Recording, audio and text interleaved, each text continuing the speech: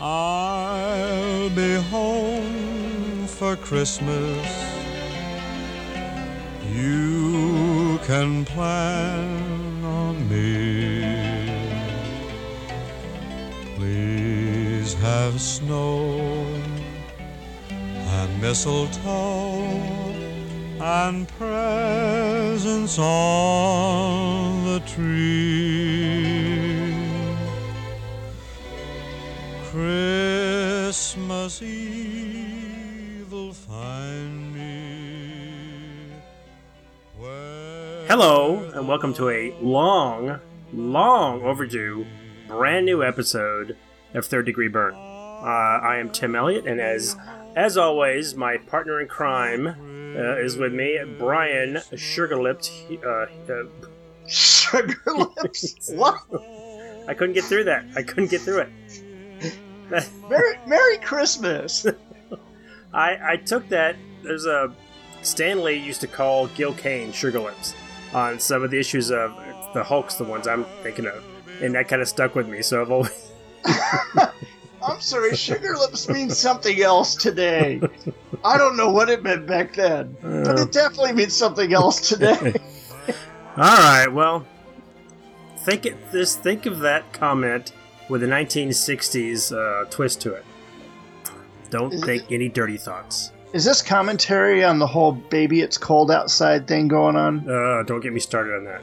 Oh, no. Look, I'll say it like this. That song is a simple flirtation, you know? Mm-hmm. It's nothing. When she says, "Did you put something in my drink?" that's simply her saying, "You've got a spell on me."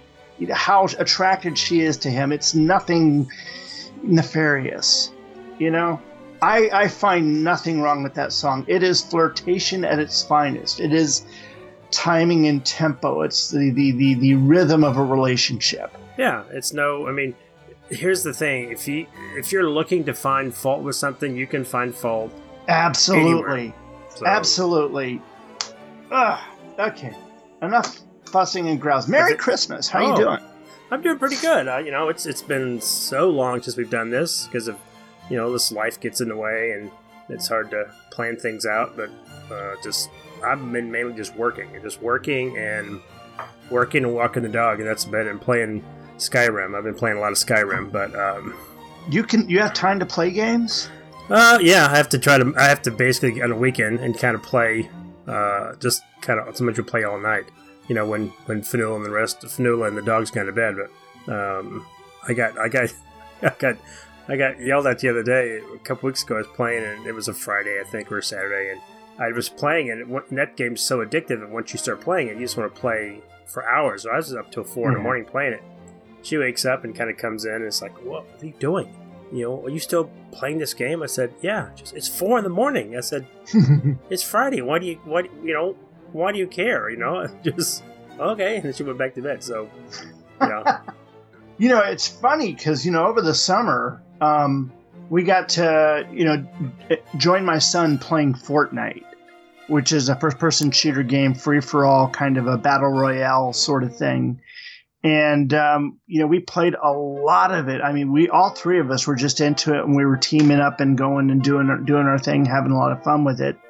And then as my son got back into school, and he's really dedicated himself to getting really good grades. He's really busting his hump right now on it. He had not played a whole lot of the game until the week of Thanksgiving. He gets the whole week off. So he did a little gaming there. And so he'd been playing some over the weekends. And so they had the release of a new season of the game, Season 7. Just within the last week. And so we all got on just to see what it looked like. And it's really, really awesome. They actually have thrown in biplanes that you can fly and shoot each other down with. Interesting. It's really cool. It's actually a free game to download on Epic Games. If you've got a PC, Xbox, PlayStation, Nintendo Switch, Xbox, any of the current gaming consoles can play it. And if you've got a good PC, it can play it. It's a lot of fun. I mean, it's just mindless, killing each other until the clock runs down. You know, well, I saw it on Facebook, or I saw somewhere that the game was sending. I guess it was so addictive, it was sending kids to game rehab. I don't know if there's any truth to that, but well, again, if you try to find the bad in anything, you're going to find it. And then, you know, as with anything, and I'll say this about any subject. Let's talk, you know, serial killers or pedophiles or anything that is extremely bad. The only reason why you're seeing more of it right now is that the population has increased so much and concentrated so much into high metropolitan areas. You and I are in a very large metropolitan area here in Texas. In the DFW Metroplex, there are millions of people here.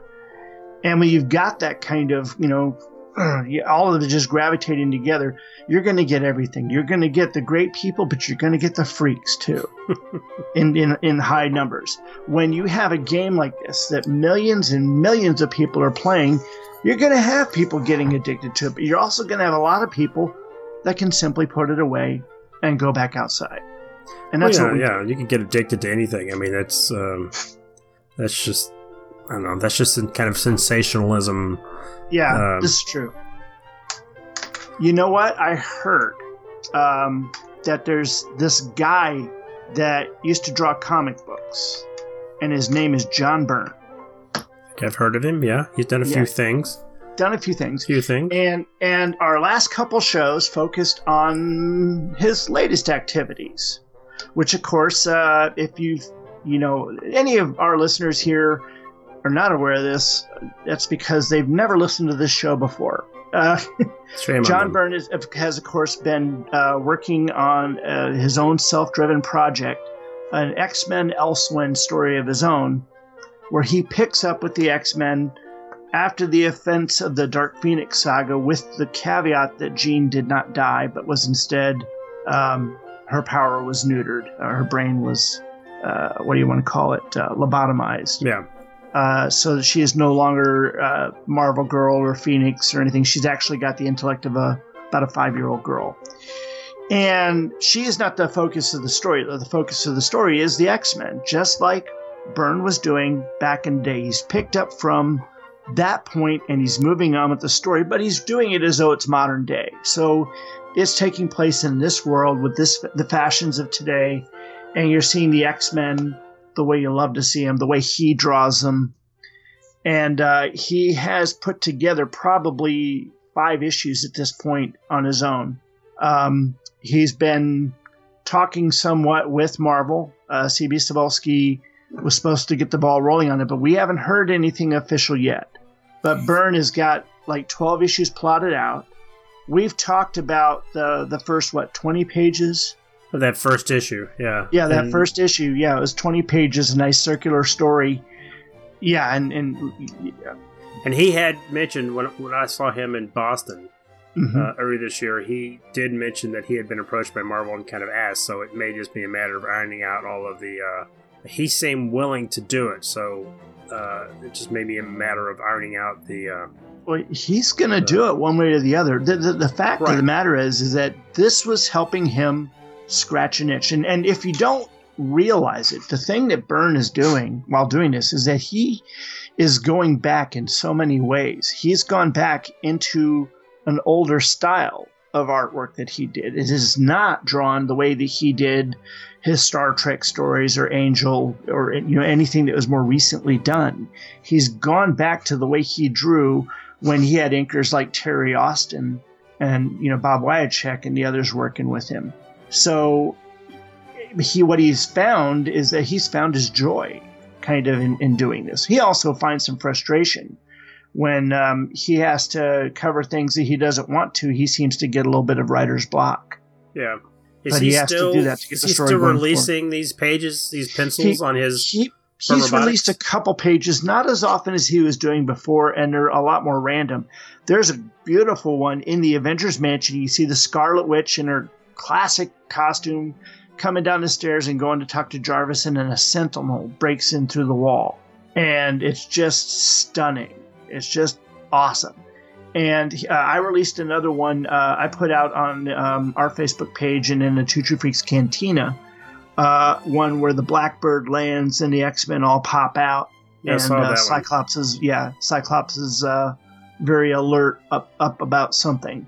And of course, that was a gorgeous, gorgeous page. I mean, they've all been pretty darn gorgeous, and it just makes you wonder, what is it that he's doing? What story is he telling? Because we've seen MODOK, now we've seen a Sentinel, we've seen, of course, Sauron and Karl Lycos, we've seen the Savage Land, we've seen what looks to be Washington, D.C. There's a lot going on here, and he's got multiple stories already in the hopper. Whether it's all in his head or it's already done on paper, we don't know. There's, of course, the caveat that if he sits there and writes and draws all this out, and then Marvel, contracts him to do something, he may not be able to use any of it because they won't take a story on spec. And he may have to redo it all over or repurpose it differently than what he's using it for now. That's true. And it already looks like it's going to happen with those first 20 pages, which is why I think he's not posting pages more often, that he's being a little bit more judicious about what he's throwing out there. What's really interesting, though, is that there are a number of people going out there pulling these pages down because he's got them on his page in kind of the non-repro blue, and they're inking these things in there. And there are some people that are coming back with truly good stuff. Yeah, I've seen some of those that people are kind of inking themselves. And Byrne has gone on record saying that he is not going to ink this. He is penciling it for somebody else to ink. And that is, he's actually spoken of the difference between how he did artwork back then, before he did all penciling and inking himself, and after. Because when he did, pencils with somebody else's inker, he usually put out some pretty tight pencils. And when I say tight pencils, that means the entire page is penciled so that you've got all your foliage and you've got all the details and everything all around, and there's very little background that isn't filled in. And, he's making sure he's giving the inker everything that they need to know to interpret the page. Whereas later, when he was doing Fantastic Four and he was doing the penciling and inking chores, he would pencil so much and then he would ink much more. Yeah, he mentioned that, I think, during the little Q&A we had with him in Boston, that he would almost do their more akin to like breakdowns, because he's got to go back over it. It's not like when he's, like you said, when he's doing tight pencils because somebody else is inking it, he wants to make sure they know exactly. He doesn't want them probably to interpret what he's doing. But when he's doing his own stuff, he just kind of do rough outlines or rough layouts, and then go back in and ink it himself. That's probably why it looks a little different. Yeah, well, the funny thing is that he was talking about like things like the high detail areas where you see the foliage in the Savage Land and the heavy detail on certain figures. He just said that it doesn't. I mean, it's not like it's a hard thing to do. It just flows off the pencil. It's sheer creation just happening right there in front of him, where he doesn't, he's not even thinking about it. It's just happening. Mm-hmm. And that's the one of the great stories of creation, when someone is doing something. Or it's like when you're a writer and you're writing a story and you're writing all your characters to do this, and all of a sudden this other character comes in and says to you, hey, let me do this. And I'm talking about Babylon 5. I don't know if you're familiar with that show. Mm-hmm. And when they killed the spoilers, 25-year-old show, when they killed the Emperor, the Centauri Emperor, it was supposed to be Londo to do it. And then all of a sudden, J. Michael Straczynski said, as he was writing it, Veer came to him and said, no, let me do this. The character told him in his head, no, let me do this. I should do this. Yeah, Stephen King has mentioned that a lot of times a character will take over. Yeah. And which sounds silly, but no, it's possible. It makes perfect sense to me. I mean, I've had my times at writing. I've written a number of stories and short stories, and I've got something I'm working on, a couple things I'm working on right now that are just taking off on me, and I'm just like, wow, how's this happening? So I understand this completely. But I always thought that was like the best example of that kind of creation, to have that character speak up to someone in their mind. I'm sure it works with artwork too. I mean, you've got a blank page. You have kind of an idea what you want to do. You're starting to work on it, but you're not locked into whatever you've got in your head, and it starts to evolve as your pencil hits the paper, and suddenly, hey, here's something. Or maybe you're drawing this, and then it just spins you in a totally different area or a different direction. So it does. It's your creativity is constantly. It's not like, oh, this is what I want to do, and suddenly you stop being creative. You're constantly coming up with new ideas as you're doing it. So it's a constant. Like you said, it's a constant process. Yeah. Now I'll say this. I mean, this is an exciting time. This comes out. If this gets released, we need to tell every one of our friends, our brothers and sisters, our neighbors, every person you know that even thinks that there's something interesting about a comic book, that they need to go and buy 10 copies of this when it comes out. Let the comic book industry know what we really care about. Byrne's always had that built-in audience, and that audience has waned over the years. Of course, they've shrunk, and then, of course, withered off almost to nothing as he went to IDW. But and that's because, the materials that he's working on is not in the sandbox that everybody wants to see him in. They want to see him in the Marvel or DC sandbox. And if they can see him in the X-Men sandbox, holy cow. Yeah, I'm just afraid that the first issue will sell like gangbusters, and then it'll kind of taper off because people are wanting to see, oh, it's Byrne doing X-Men again. I got to buy this. So, but to your point, I hope it sells well enough that he will have other opportunities that, if they will let him kind of tell his story without a lot of editorial interference, he'll continue to do it. I mean, that's the whole point of this Elsewhere. I mean, he can do anything he wants in this because he's basically in his own universe. Yeah.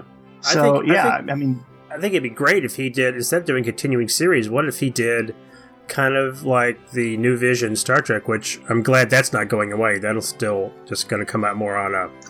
well, there's some more news in that regard. Oh, okay. Chris Rael is now back at IDW. He is now the head honcho there. So the Byrne Whisperer is back in a position to keep Byrne productive there. Yeah. Well, Byrne said himself he wanted to keep doing it. It was just going to be in more of a special edition type. It wasn't going to be continuing series. But what if he did? I mean, instead of a continuing, say, instead of a monthly book. Mm-hmm. I mean, if he did like a big, like the old Marvel graphic novels, kind of like his She-Hulk novel. Yeah. The big deluxe format. I mean, what if he did like 4 of those a year? So he has more time to work on it. They're kind of one and dones, and he could tell kind of whatever story he wanted to. And that sounds pretty smart. And I think that's what he was planning on doing. Is that turning those? Basically, he's now gone from episodes to movies. Mm-hmm. Not that he's going to put them into Monster Maroons or anything, but it's just a matter of time to see what's going to happen. And I mean, he's going to be as creative as he wants to be now that it looks like he actually has a choice. Whether he's going to sit there and work for more than one company at a time, but I don't see any reason why he couldn't. I don't either. I mean, the issue we're going to cover tonight, he had stuff coming out from Marvel and DC the same month. Mm-hmm. Yeah, and I mean, we just passed his 68th birthday. That being said, you brought up an interesting subject, and what was that subject? She-Hulk. She-Hulk. She-Hulk. That's what we're going to talk about tonight, isn't it? That's what I have my notes on. I hope that's what you have your notes on. Yes, She-Hulk, Sensational She-Hulk number 36. That's the one. That's the one you're talking about, right? Correct. The special holiday Christmas. Yeah, I was afraid you were going to go all the way back to number 8. No. That's why I checked with you last night. I kind of read that one because I know these kind of tie in together loosely. Yes, they do. But it's interesting once we go through this because I had some really interesting reactions to this because I haven't read this since it came out in the newsstand back in 91. Yeah, well, I read it, of course, back then, and I read it again, very recently, a couple times, in fact. It wasn't until I started doing a look around on the web that I started realizing just how polarizing this is. And it's polarizing for one very particular reason. And we'll get into that once we finish the story. Right now, I think we should play a promo. Let me get a drink of water, and we'll come right back with She-Hulk number 36. All right. We'll see you here in 2 and 2. And we're back. Yes, we are. And like I said, we're going to cover Sensational She-Hulk number 36. The book is titled Plastic Snow and Mistletoe. And it's got a cover date of February 1982. I didn't see what the on-shelf date was. So. Sale date was 12/3/91. Okay. Alrighty. Okay, so the writer, of course, is John Byrne. The penciler is John Byrne. The cover artist is John Byrne. Inker is Keith Williams. Colorists, there are actually 2 colorists credited here. One is Marie Javins, and the other, of course, is Glynis Oliver. Letterer Jim Novak. Editors Renee Witterstatter, which we got to meet a couple months ago. Mm-hmm. It's been almost a year. And, of course, editor-in-chief at the time is Tom DeFalco. And like I said, the title of the story is Plastic Snow and Mistletoe, and it almost makes me break into song. So, I mean, for me, the subtitle of this is She-Hulk and Wheezy Go Out West, a road trip with no road. And, of course, one of now, for the sake of this synopsis, I'll say this. I refer to She-Hulk as Jen, and I refer to Wheezy as Wheezy. But I'll go back and forth on She-Hulk, referring to her as Jen and She-Hulk. The story opens up with Jen and Wheezy on their way to California, meeting up with Wyatt Wingfoot along the way, so that She-Hulk can expose about continuity and gloss over the She-Hulk ceremony story. Meanwhile, on Mount Olympus, Venus, the goddess of love, presents her son Eros, not Star Fox, just a guy with the same name, a god. You might know him as Cupid. She presents him with the unique challenge of being a future subplot in She-Hulk's comic. Back to the main story, though. Jen and Wheezy say their goodbyes to Wyatt, though She-Hulk promises to pick him back up on her way back to New York. This reminds me so much of like the Mr. Microphone commercials. Hey, babe, we'll be back to pick you up later. Anyway, Jen and Wheezy spend some more time talking about the goings-on of the comic world while finishing their trip to Cali in Jen's flying car that she got all the way back in, I think, issue 7. Hey, Doc, we better back up. We don't have enough road to get up to 88. Roads? Well, we're going. We don't need roads. That space journey that she had with the space trucker guy. I think it was 7. Yeah. They arrive at She-Hulk's father's neighborhood to see the yards covered in snow. This is California, okay? It's not real snow. It's the plastic stuff like they used in Edward Scissorhands. Okay? Now, She-Hulk's father, Morris, we'll call him Mo, not that Mo. Hey, Mo! Comes out to greet them, and after a big hug from Jen, Mo meets Wheezy, and the two of them appear to really hit it off. This is not surprising. She's actually older than him, but has a smoking 20-something bod. Because, like all blonde women in John Byrne comics, she somehow got revitalized. I've got a question for that once we get past this. So after introductions are done, Mo tries to introduce Wheezy to the rest of She-Hulk's family. You know, all of her many brothers and sisters that she doesn't actually have. She-Hulk pulls out the Marvel Universe Master Edition, reminds Byrne that she doesn't have brothers and sisters, and kicks all the Insta family out the door. She then makes Byrne transition to Christmas Eve. Let's get the story going. Cut to the unrealistic ritual of trimming a Christmas tree on Christmas Eve. I mean, no one does that late, really. They do, only in the movies do people do that. In TV shows. Movies and TV shows, yeah, they trim the tree on Christmas Eve. We all do it the day after Thanksgiving, am I right? We did. Yeah. So Jen starts to notice that something is on her father's mind, but she's interrupted by the arrival of an old friend, Zapper Ridge, also known as Daniel Ridge Jr. Now, he is a friend of She-Hulk's, actually an ex-boyfriend, going all the way back to Savage She-Hulk issue number 2. And he was some sort of doctor, but he just never seemed like a doctor to me. And Zapper gets to introduce She-Hulk to his bride, who happens to be a non-green duplicate of She-Hulk. Non-green Latina duplicate of She-Hulk. Is she supposed to be Latina? Yeah, I mean, she's got a very Hispanic name. True. Okay, so the next person, of course, that she comes across is Richard Rory, also known as the comic book version of Steve Gerber from the Man-Thing comics. If you ever read the Man-Thing comics, Richard Rory was Steve Gerber's version of himself. Oh, okay. All right. He's sporting that Johnny Storm haircut from FF. Well, as is common in comics, someone died and left him millions, so he's like all Giorgio'd out, and he's got his image specialist styling him. So I don't know why, but that seems to be important in comics. She-Hulk and friends come inside the house to find Wheezy and Mo kissing under the mistletoe. No big surprise there. And then they all sit down to a nice Christmas dinner. Wheezy gets up in the middle of the night for a snack, but finds Mo in the living room. Mo tells Wheezy he misses the Jen Walters that was his daughter. The one Jen that Jen cannot be since her radioactive cockroach bath in the Sensational She-Hulk graphic novel. See our, what was that, third episode or fourth episode?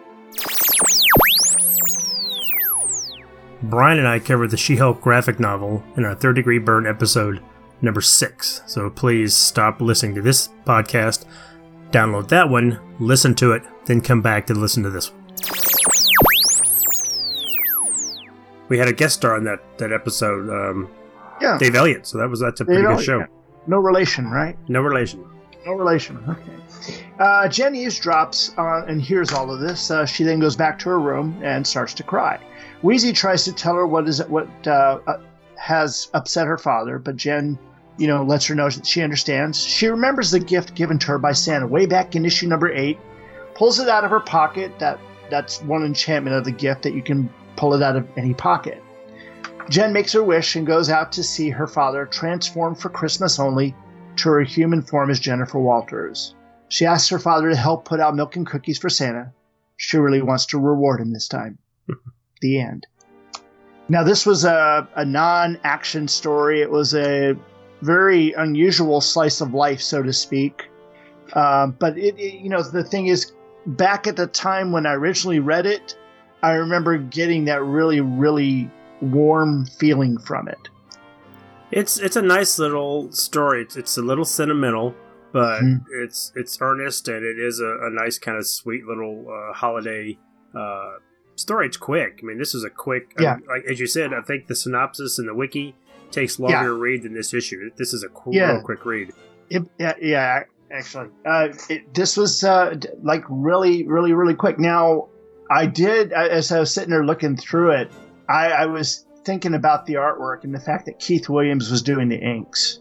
When you sit there and let's take a look at the front cover, and I think the front cover is just all Byrne, all Byrne, no inks by Keith Williams, which is just a desktop with an answering machine, and you see a red bat phone there, and Jen Walters, a picture of Jen Walters and her father on the cover there, and he's got a little bit of spit curl there.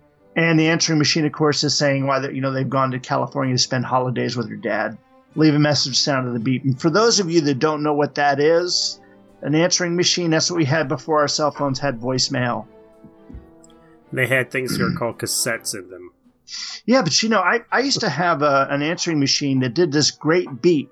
This beep that as it picked up the phone, it'd make this beep, and it would cause telemarketing robocallers to hang up and remove you from their list. That's the computer. Cool. But I mean, I don't have a landline anymore, so I don't have any way of attaching that to any of my phones now.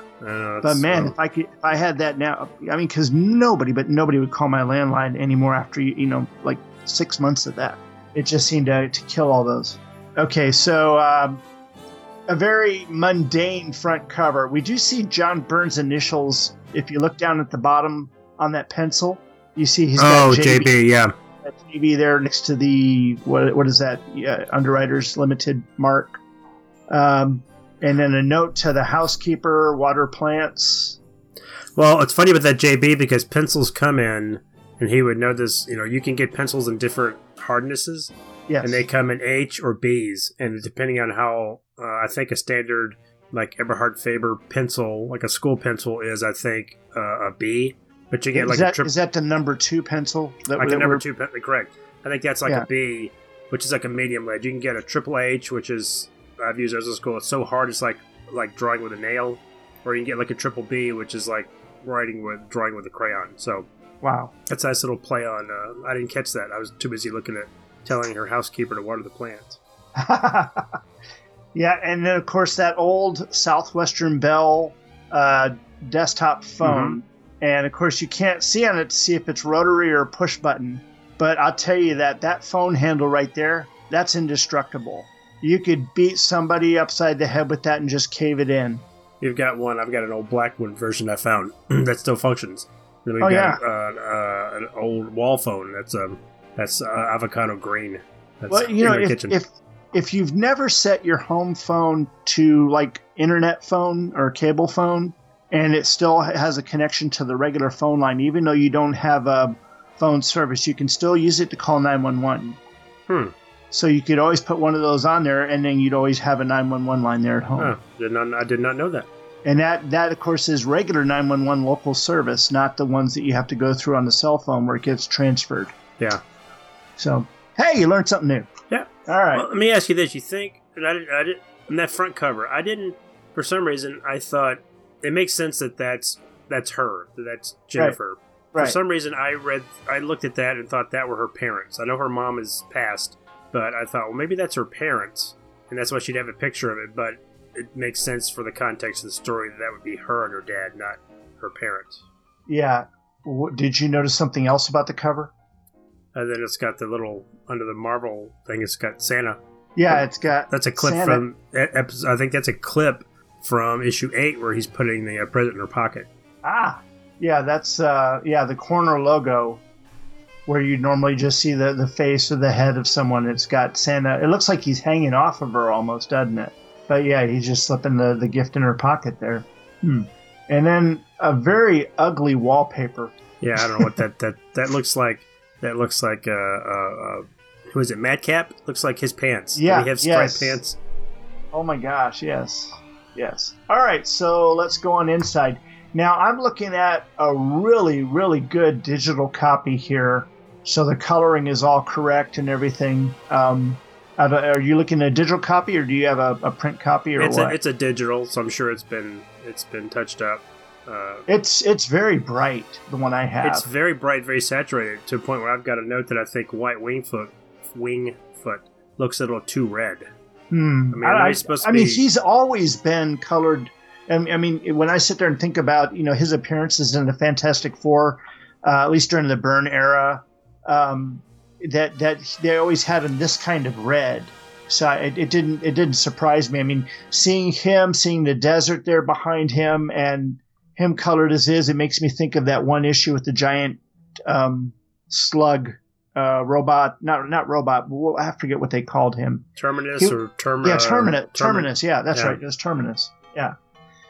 But you see Wyatt in his nice little Native American jacket with all the fringe hanging off of it. Makes me think of Fonzie back in Happy Days when he was singing, calling out to Jennifer.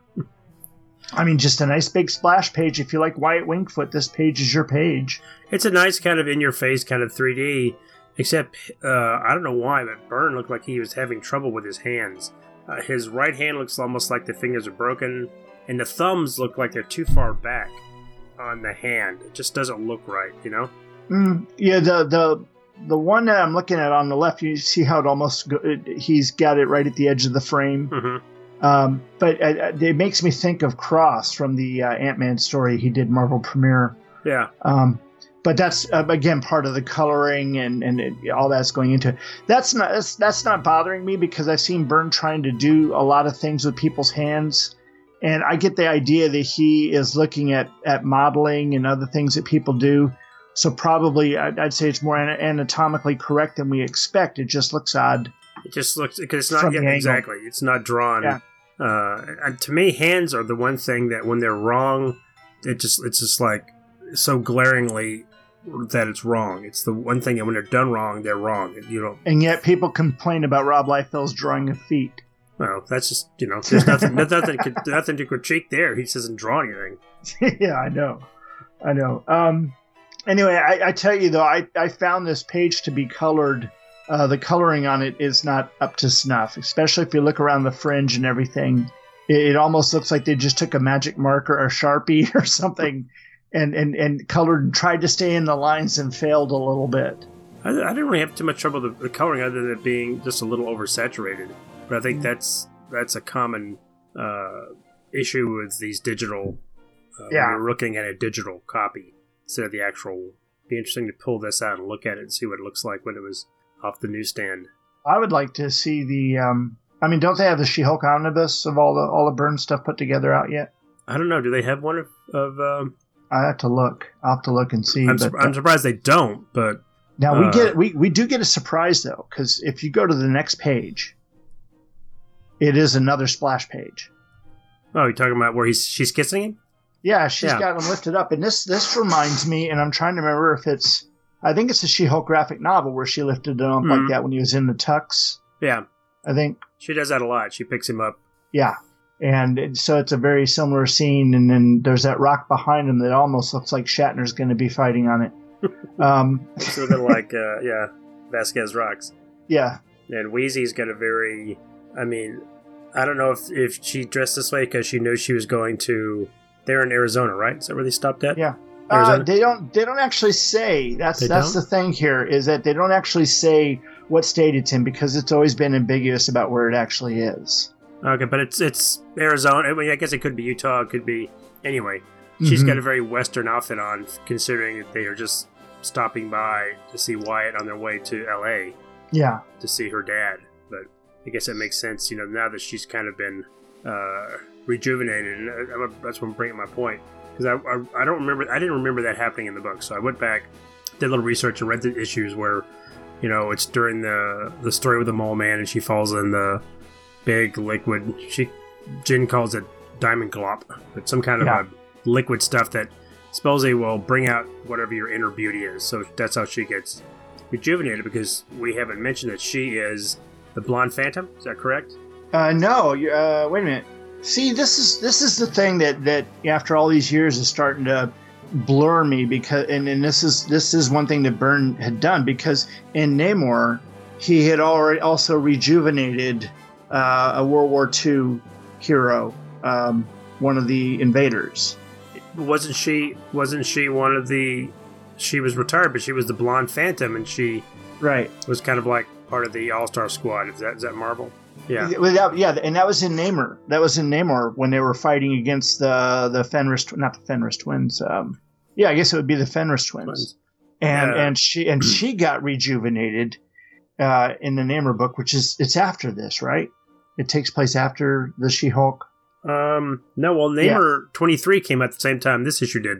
Okay, so it actually came out. It would happen right around the same time then. Yeah, Ooh. She was supposedly if you read that. And if you read the wiki page and if you read the story where it happens, she was in her late 60s, at work as secretary, and then she gets rejuvenated to, they say, like a 40-something, which is the age she was as a blonde phantom. Well, here she looks, as you say, she looks like she's like 20-something. Yeah, 20-something. Yeah, that's Anyway. If you look down at the credits, of course, you see that, Renee Witterstedter's name is so long that she pushes Tom DeFalco up in the corner. Yeah. But also reminded that Keith Williams is credited as the inker. But if I remember right, Keith Williams was only inking the backgrounds. Byrne would actually draw and ink the characters himself. Interesting. Yeah. And I believe he let Keith do more and more as time went on. Because they started working together, I think, on the Hulk. That 5-issue run on the Hulk, I think they started working together. And he followed him to DC when he was on Superman. And he would show up from time to time there. And then back here. And this is after Superman, right? Correct. Yeah, yes. Yeah, this is 90... Yeah, 92, yeah. It was 92. This is when he came back. Because he did... I wrote that down. He did... I didn't even pull up the chronology this time to see what else he'd done. Hold on a second. He did Namor 23, which is where Iron Fist... It's that story's called, I think, Like a Thing of Iron. Yeah, now... doesn't that Iron Fist story remind you of when Jean Grey came back in Fantastic Four? Oh, yeah, exactly. Okay. OMAC number 4 came out, so he's finishing up that for DC. And he was scripter on X-Men 285. So he was busy. That's right, yeah. He was busy. Very busy. Yeah. Okay, so I mean that second, splash page is just. I mean, it's great art. The action is simple. A nice big kiss from the She-Hulk. Yeah. And everybody in very stylish clothes, except for Wyatt Wingfoot, who. Well, he's a little, and I've seen this with Byrne. He does this with her a lot. He poses her when she's kind of strutting, and you get like a full stride with her, and both her legs are straight. So it's kind of I get the same thing, the same feel with Wyatt, because his legs are kind of straight. So Byrne does a little. Sometimes his poses can look a little stiff. I didn't think that here, and I'll tell you why. You watched the Matrix, right? Mm-hmm. There's a scene near the end of the Matrix when Neo comes up with the helicopter and he's got the minigun and he's shooting into the building to free Morpheus.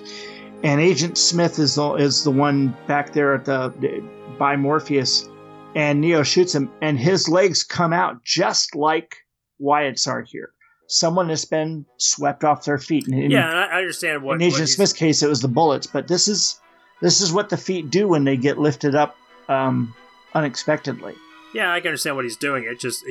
Then there are examples of this later when you see her. That's just something he likes to do. Her kind of striding off, either out of frame or into frame. Just seems like it gives her a sense of urgency, I guess. And stretching the skirt. Exactly. It's important to stretch the skirt. That's another thing. Yeah, he's always has her little mini skirts. I do like the little design there on the boots, Wheezy's boots, at the tops of them. That reminds me of the old Byrne work, but it's not as finely detailed. No, it's kind of a scribble. It reminds me of the flexographic coloring that was done just a couple years before. How it muddied that kind of stuff up. Isn't that the stuff they bought from Malibu? That flexographic was the reason why they bought Malibu. Yeah, but the thing is that it was so off that like all the issues of the Hulk were printed flexigraphically, and most of them were off by just a 16th of an inch. So the reds and everything weren't lined up properly. Mm-hmm. And if you got one of those, you got a pretty crappy looking copy. You look at the ones that I think they put in the Byrne omnibus, and it's beautiful. Because you don't suffer from any of that. So they did a good job when they reproduced it. But some of the books came out looking pretty bad, very, very muddy. Yep. Let me ask you this, and this has never dawned on me, but I'm just now looking at Wheezy because she's got glasses on. Yeah. Byrne tends to as fashion accurate as he is. Whenever he's drawing something, he doesn't kind of draw generic clothing. He's very attentive to actual, real, current fashion when he's drawing stuff, which is great. Right. But he tends to draw a lot of people with just big, round, huge glasses. And you think that he would pay more attention to maybe it's because it just hides the face more if you draw on more accurate glasses.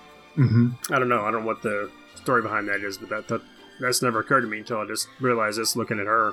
With those huge I'll have to look back at that and see if that is the case all around. But I think it's, unless, again, what did Clark Kent wear in his Superman run? Was he wearing round glasses? He wore square glasses, didn't he? Didn't he wear? I think the glasses in that were a little more accurate. I'm just thinking, if you look at the glasses that Weezy's got on, and then later, the old friend of Jen's, he's got the same big round white glasses that Byrne draws. And maybe that is because if you draw in a smaller frame, if you draw more of a rectangular frame, you're not going to be able to get the detail of the eye in there. Yeah, actually, the first pair of glasses that Clark Kent is wearing when he and Lois go jogging in issue 1 are round. Round frame. So it seems to be a preference of his somehow, somewhere along the way. That's become a preference. But, looking at the next page, though, you'd see... of course, the one thing I've always loved is the way he's got that lock of hair that goes down on Jen's face. Mm-hmm. Because that's the identifying feature if you are colorblind. To know that that's the She-Hulk, or the fact... That's She-Hulk. If you look at his Wonder Woman never gets a lock of hair in her face like that. Interesting. Any other woman that would share similar features to her, tall, dark hair and all that, Jen seems to always have that lock of hair that gets down in front of her face. That's true. And in this run, she's never in uniform. She's always in her street clothes. Right. And because if you've seen the black and white, his commissions, of course, he does in black and white. He doesn't color his commissions. So if you ask for a She-Hulk commission, you could look at it and go, well, this is just a woman. It's not the She-Hulk. If you've got nothing to show you size perspective or anything, right, or costume, right? Yeah. So that's one of the things he does to identify her out. I like how all of Wyatt's buddies are checking out She-Hulk's car. I saw that. At first I thought if they're just trying to see what it is or if they were actually fixing it. But I guess they're just curious as to what kind of car it is. And the thing is that you really don't see any of them before that at all. You only see Wyatt, and then all of a sudden there's all these guys there, and they really don't even talk about them. No, they're just part of his tribe, I guess. Yeah. And, of course, the other thing in this page is one of those great expository pages where they also kind of take a little bit of they don't really take a shot here at the continuity differences between this and She-Hulk Ceremony, but that comes later. Though I think that there was the fact that they mentioned that he is now chief of the Kawazi. Excuse me. Is against what they said in She-Hulk Ceremony, which I have never read. I've never read it either, but I did read it on Byrne Robotics that he had apparently given the editor a lot of notes because he was getting whoever the editor was, they were getting it wrong. Ceremony is the reason why Byrne left She-Hulk. Yeah, he says it's the reason why he got fired because the same editor was not I guess on this book was not heeding his notes. Right. So, and the thing is that I like Dwayne McDuffie, and Dwayne McDuffie wrote that. I liked his stuff. Dwayne McDuffie passed away, didn't he? Yeah, he passed away in 2011. But yeah, Dwayne McDuffie is one of those guys that, just everybody loves. And of course, now that he's passed on, a lot of people, will rush to his defense really, really quick. In much the same way they do for Darwin Cook. Yeah. So, the thing is, if this subject comes up, you're probably going to hear a lot of back and forth on it, especially if someone is not a fan of Byrne. Yep. That being said, I couldn't read it. I couldn't get past the artwork on there. That was Robin Chaplik and June Brigman. And June Brigman should always be doing something like Power Pack. That's not a bad thing. I like Power Pack. I liked, of course, when... who was that artist that was on Superman also? Was working on Power Pack, and he was just perfect for it. Louise Simonson was writing it. Yeah, I knew she was writing Power Pack. And, golly. I always thought somebody like, is it Brett Blevins that did run on, the only thing I'm familiar with is run on New Mutants, and he has a very cartoony style. I could not get past his artwork style. And even when, if you read the one issue of New Mutants that John Byrne does the artwork on, he works to stay a little consistent with Brett Blevins' style. Are you familiar with that issue where Magneto basically comes back out as the bad guy? I probably read it. I haven't read it in years. The Blevins stuff was during the Bird Brain character arc, and I think he kind of came up with that, and that's.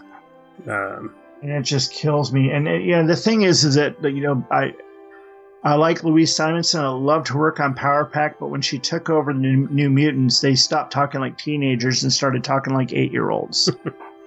And I couldn't read it anymore. Brett Blevins' art, her scripting, it didn't do it for me, which is sad because I like Wheezy. Yeah, she's the reason I believe why this character's being called Wheezy. Think so. I could be wrong there. I could be wrong, but hey. Anyway, again, this page, of course, aside from the guys looking, under the hood of the car, it's mostly just exposition to keep things moving forward, let you know what's really going on, in the world. We see here they say that the Human Torch got married. Yep. And those that know that story, the Human Torch, spoilers. Human Torch was supposed to have married Alicia Masters, but it turns out it wasn't Alicia Masters after all. It was a Skrull. Oh. But, the thing is that story had already been done at DC with Colossal Boy. He married what he thought was Shrinking Violet, but it was actually a Durlan. a shapeshifter that was there to infiltrate. Again, it was just that story had been done elsewhere. I thought it was kind of a rip. But that's just a retcon. If you're going to have to retcon something, that's the way to do it. It's like they didn't want it to be variation of evil twin or a twin brother or a twin sister or something that look at Daredevil. He faked his own death and came back as his own twin brother. So was that Mike Murdock? I think so. Yeah. Speaking of squirrels, have you seen them in the new Captain Marvel trailer? They look pretty good. Yeah, that definitely has got me ready. I'm so ready to see that movie. The only thing I don't like about the design, other than makeup, I think looks great. The top, where they would look like they had their kind of skull cap, their kind of Ming the Merciless kind of skull cap that was purple. Yeah. They've just colored it's just a coloration of the skin, so it kind of hints at that. It's like, just give them a skull cap. Those things look cool. Just give them a skull cap. You don't have to... A scroll cap? A scroll cap. There you go. Scroll cap, yeah. Yeah, scroll cap. And in page 4, which is, we drop into, I call it a PSA, because White has to give a little story about how the government's trying to steal land from the Indians. But then he cuts it off pretty quick, so... I don't know if that's... he's sitting there talking about, how the Indians had such a hard time, and then they show the casinos. Yeah. And it's not casinos here. I don't know if that's supposed to be casinos or not. Looks like casinos. It does have a very Las Vegas-y look to it. Yeah, it looks like casinos. It looks like... Yeah. But I think he was trying to show that this Native American nation is much more like Wakanda than the others. Now, then, as after they get past all that, they cut to night, and there's Jen. She's sitting there on a rock out there in the moonlight, and White comes up, and I really like the lighting and the camera angle of what he was doing here. The way he's got her sitting, and the is that a butte behind her, or is that a mountain? Because the word block there cuts it off. But it definitely sets the mood there for the whole scene. Yeah, I'm not crazy about the highlighting on her, just because it doesn't look quite like Byrne. But the next page on 6, where he just got them kind of almost like monotone, I like, because White's kind of a pale. In mine, he's kind of a pale blue. Yeah, yes, that's what I see too. And he doesn't look like Superman. That's great. Yeah. Well, it's because of the hair. No, even the face. His nose is a little bit wider. Yeah. The face is a little bit rounder. His eyes are a little different. And as far as, his musculature, he is so overly muscled compared to how Byrne had drawn Superman, especially into the later times. He kind of trimmed him down a little bit. Yeah. But She-Hulk looks almost anorexic in her little night clothes and everything. Well, he never drew her as muscled as people later would draw her to look more like she was never drawn to look more like a bodybuilder, just someone who was in very good shape. Which is funny, because I seem to remember reading in an old issue, and I was sure it was something that he wrote. She was reading a magazine and thinking to herself, full-figured women are back in fashion. Thank goodness. I think it was in Fantastic Four. I could be wrong, though. Whoever remembers that, correct me. But yeah, now this is the page, of course, that flies in the face of the continuity. Right. And, the thing is that you had my last graphic novel out and got your family history all wrong. So that must have been a dream or something. But, and then, of course, she pulls him on him, and, there you go. Yeah. Which is funny because he can kind of do, well, he doesn't do it, but, the infamous scenes that were cut from the She-Hulk graphic novel because they thought they were a little too risque. Too much side boob. Yeah, mushed side boob. Doesn't go there here, but gets a little close. And then we cut to, and I haven't read this so long, so I don't even remember where this storyline goes. This Mount Olympus. I honestly don't recall. What I do think is really creepy is that the way Aphrodite, I say Aphrodite is Venus, is sitting there, and beckoning to her son in a way that's, that's taboo. This page itself, it's like Olympus itself looks really odd because the coloring around it is it's like a gray-green color. It doesn't look so bright and airy like you would expect Olympus. Are those like parts of trees? I don't know if those are trees. Below it looks almost like clouds. I don't really like the way looks like smoke.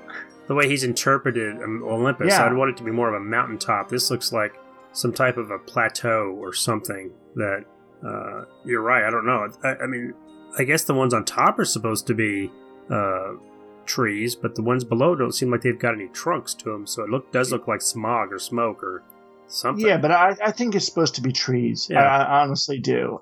It's just really bizarre the way it looks. And then, of course, you see the lower ones are colored correctly. Maybe that's why you've got more than one colorist credited on the book. Someone was having a bad day, and they said, well, let's let someone else take over. Of course, you caught the little modern-day joke in there in the middle panel. I wrote that down. I didn't know what that meant. The game of Marla and Donald. That's not supposed to be Donald Trump, is it? Yeah, because Donald was with Ivana. Oh, okay. Not Ivanka, that's the daughter. He was with Ivana, and he left her for Marla Maples. Okay. If I remember right. And so that's he's taking credit for that. He doesn't have to. Anyway. Well, I figured the fact he was called the Donald that meant Trump, but yeah, and that's exactly who they're talking about there. So even back then, always can't stay out of the papers, even when there's someone's stories. But now, if you look at just the face of Hermes, though, who is that? Is that Johnny Storm? Could be. It could be Cap. It could be the Human Torch. It could be Hawkeye. To me, just the mouth and the way he's got the mouth and everything, it looks a little bit more like Human Torch than it does any of them. It looks like when he first started drawing the Torch, but as I always see his FF run kind of broken up. And the later one, when he started drawing the Torch a little more thin and lean, and he had more of the kind of bowl haircut. Yeah. And he thinned his face out a little bit. This is more of a heroic Torch. The heroic proportions. Yeah. Okay. All right. So moving on, Jen's in is that a tube top? It's a tube top and some jeans. She's in a tube top. It's like, that better be a very tough tube top. I mean, she could wind up fighting Dr. Doom. It's unstable molecules, probably. Yeah. She was smart. Those blue jeans are not flattering on her. Well, they're capri pants. They're a little high-waisted, too. Yeah. Oh, my God. Why do I know that? Anyway, what's wrong with me? A new podcast on Two True Freaks Network.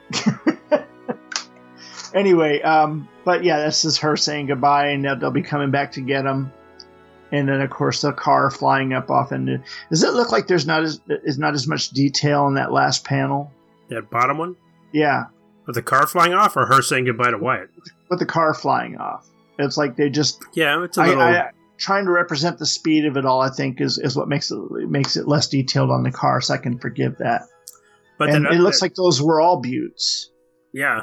Yep. But that upper panel of her, close-up of her face is nice. Yes.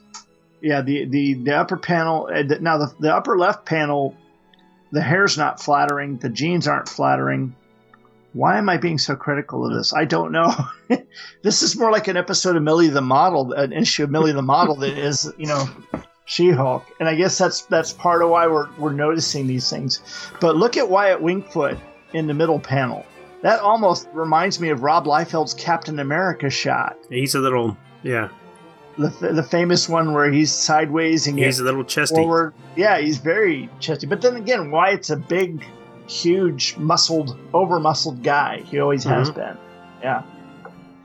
And then, okay, so they take off, and then the next page we see, of course, the nice shot of the car shooting through the air, and then the inner shot of Jen and Wheezy. And that car apparently has a lot of room in it. Well, is that a 59 Cadillac? Yeah, I believe so. That's gonna happen. That's a nice shot of her with her legs crossed. There's a lot of detail there. It's a nice angle. In the one next to it with the car, that does not have a lot of. Well, here's the beauty of Byrne's work. Okay, so you're looking at that panel of her sitting there in the car. look at her wrist, and she's got all those bracelets there. Mm-hmm. And because she's hanging her hand off of her leg, the rings are not all just laying one direction or another. They're being affected by her hand laying down on it, the relaxing motion of her hand. And this is something that not every artist even thinks about doing. You know, they're so concerned with getting the human frame and the poses. They don't think about little things like that. Well, probably most artists would not want to even put the dangles there, the bracelets, because you're gonna have to pay attention to that throughout the as you draw it. Yeah, the where geometry they're at. Yeah. Remember our whole discussion in the Ringer issue. Yeah. Of Spider-Man. And so there they come down to the street, and all the houses have snow in the yards. Why? And this is another note I had. Why did he convince his neighbors, hey, I'm going to cover this whole street in plastic? Don't you think he would just cover his house? Homeowners Association, man, they're like Nazis. Yeah, but I think they would not let you put the plastic down if it was a HMO. No, HOA. HOA. You're not HMO. That's you're going to get a prescription. Yeah. No, but I mean, it's like they just make a decision and they make everybody do it. Mm. And so they decided to go full Edward Scissorhands on this. If you remember in that, they rolled the snow out on the top of the house. I just thought that was hilarious. Only in California. And then the car sets down on the roads, but where we're going, we don't need roads. And she discovers that it's all just plastic sheeting, and there's her dad coming out. Well, I got news for the dad. If he leaves that down too long, it's going to kill the grass because no light getting through that. Yeah. So. Yeah. Of course, at the bottom of the next page, her dad looks an awful lot like Reed Richards in the face. You talking about page 14? Or... Yeah, page 14. Where they're kind of looking at each other, with him and Wheezy looking at each other. And making dizzit. What is that? I think she's being like ditzy. Starstruck, yeah. Do you think Byrne, because he looks much younger in that panel, do you think he's purposely drawing him that way because that's how she's kind of seeing him, a more romanticized view? Beer goggles? Yeah, exactly. Because he doesn't look like that in the rest of the pages. He looks his appropriate age. Yeah, because like the first panel you see him, he actually looks like what Archie Andrews would look like if he was 55 years old. Yeah. Oh, I never thought about that. Yeah, and then the next page, you know, he looks like Reed Richards, and he's got no gray hair, and yeah, I didn't really even catch that before. At first I thought it was a mistake, and then I realized when I saw that he had done a little zit, that she's kind of starstruck, so she's seeing him, like you said, through rose-colored glasses. Yep. And then of course, they go into the house, and there is this family, and I'm sorry, did this page get Frank Miller'd? Like, if you look at the muscular guy in the gray shirt in the middle, it's almost like something out of Dark Knight Returns. I didn't understand this page. I didn't understand why Byrne just want to draw a larger group of people, because I was looking at all of them to see if they were meant to be. No, I think it was a comment on the tropes of the day, where all of a sudden all these characters had brothers and sisters you'd never heard of. That could be it, because I didn't understand why he did this. It's similar to, I thought sometimes because I kept looking at him to see if any of these were people that either were in the comic industry or famous people, because he's done that before. You know, he did when Reed and Sue moved out to the suburbs.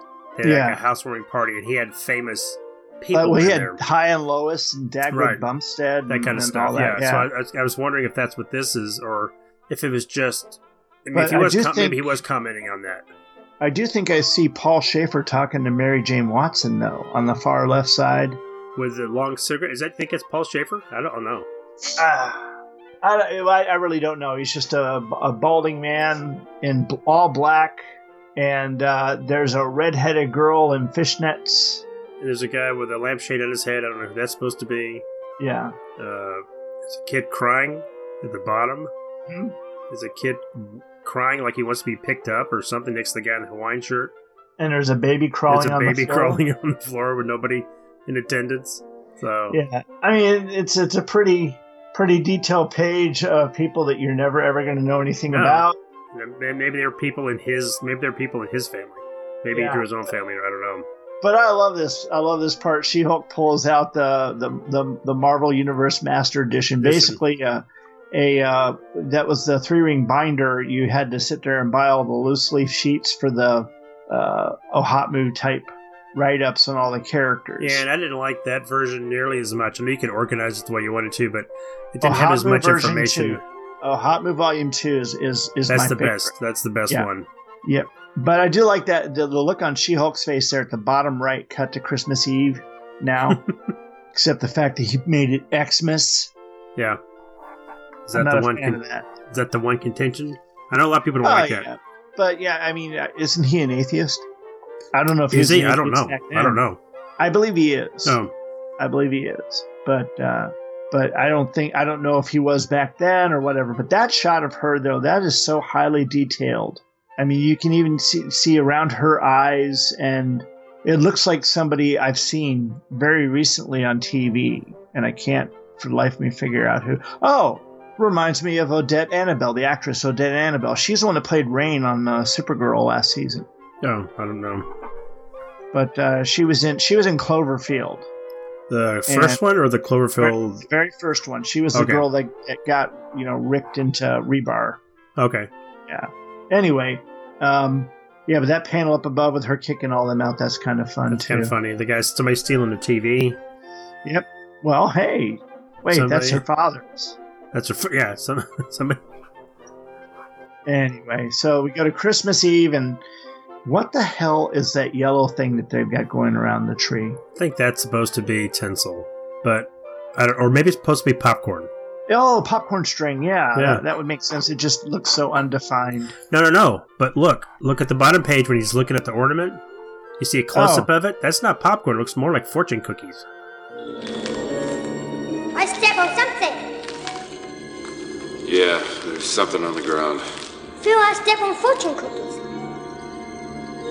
It's not fortune cookies. Yeah, no, it's just ribbon of It's some just type. ribbon, yeah. Yeah. Now here is a little timey-wimey thing that's a little wrong, and that is he's got a Christmas ornament there for Jen. Baby's first Christmas, 1960. Yeah, I wrote down makes her 31. Then, 32. she'd be 32 then. And how old would she be now? Add 25, 26 years? No, yeah. It's... but it's She-Hulk. She doesn't age. She ages slower. But in that, where he's looking at the... I know he's supposed to be, I guess, teary-eyed.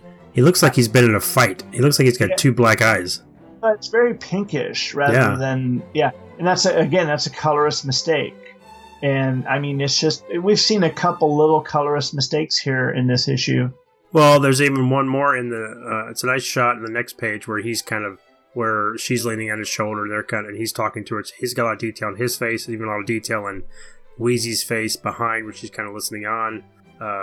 But then when the middle page where he hears the horn honking, they've painted on your version. Does he have half his face painted pink? Yeah, it looks like Braveheart almost. Yeah, I don't know. It's supposed to be a shadow, but man, it's such a hard. It's a colorist mistake, is what it is. I mean, or at least a colorist or printing mistake, maybe. That's happened in this. Huh. And then, do you remember Zapper? I don't. I've got a handful of issues of Savage She-Hulk, but I've never read them, so I'm not familiar at all with her first run. He never looked like that, as far as I can remember. Oh. But then again, they say he put a beard on, and the wiki said she was supposed to be like an exact duplicate of Jen, but with the color so different, I didn't see it.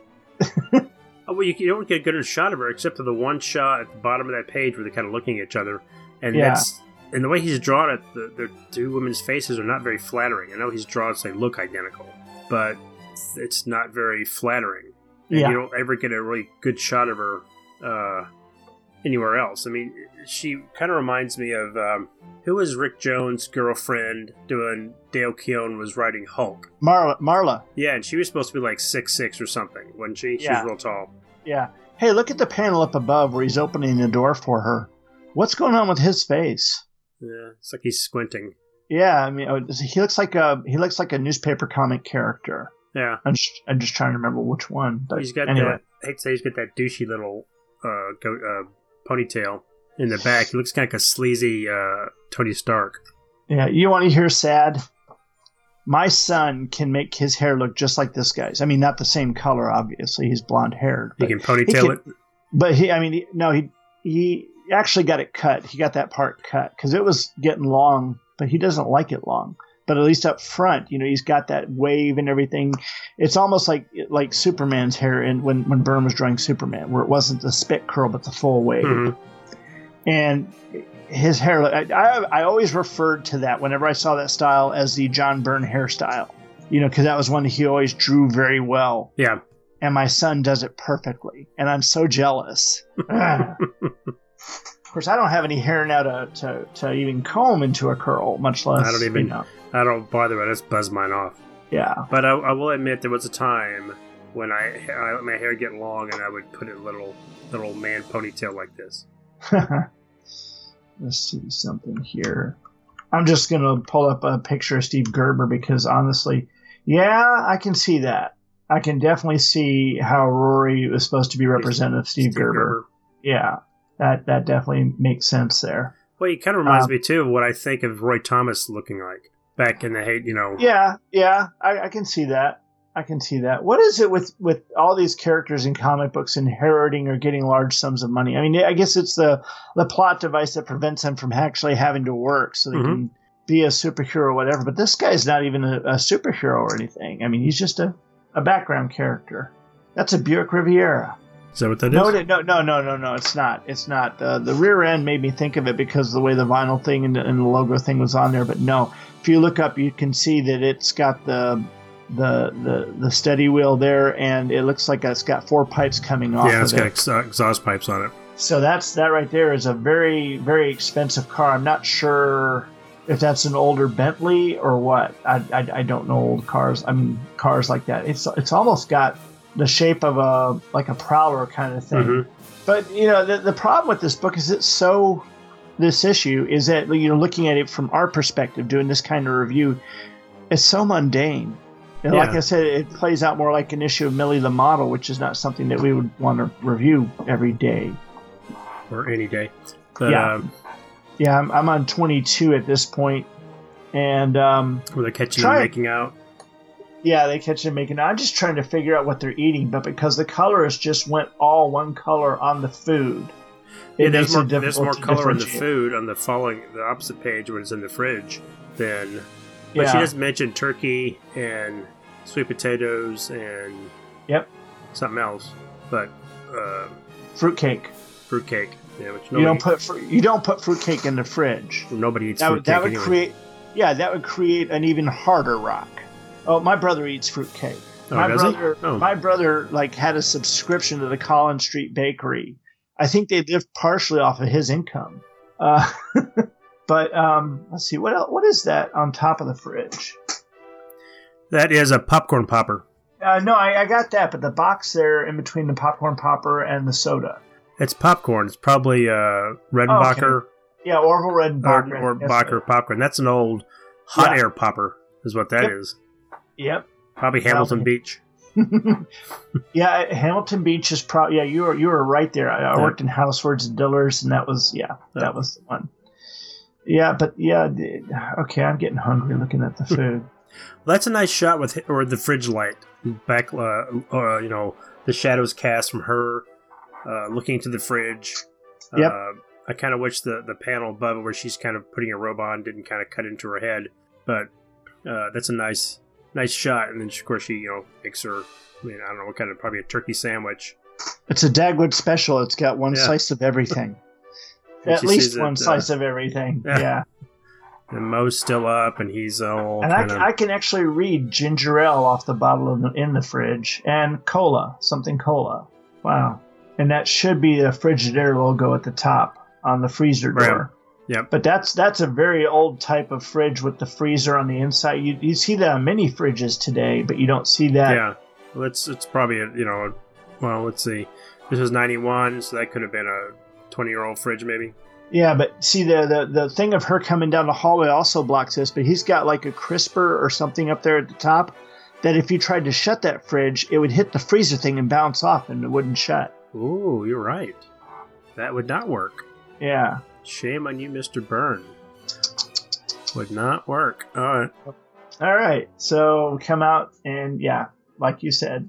Sees Mo, and he's all kind of, sad that, he's happy for She-Hulk, but, I guess it's like anything. A lot of people feel this way when if you have maybe a wife or a partner or a child or parent. Do you know what this makes me think of? And it kind of makes me a little uncomfortable. It's like that scene in X-Men 2 when Bobby's wife says to him, "Have you ever tried not being a mutant?" And it's kind of like, you could sit there and say, this is one of those cases where She-Hulk goes, "Okay, Dad, I'm not gay." Well, I think it's more, like I said, if you have somebody that, say, if you had a child that became very famous, like a sports figure, then I think that kind of you get a separation because they're no longer your kid, they're everybody's.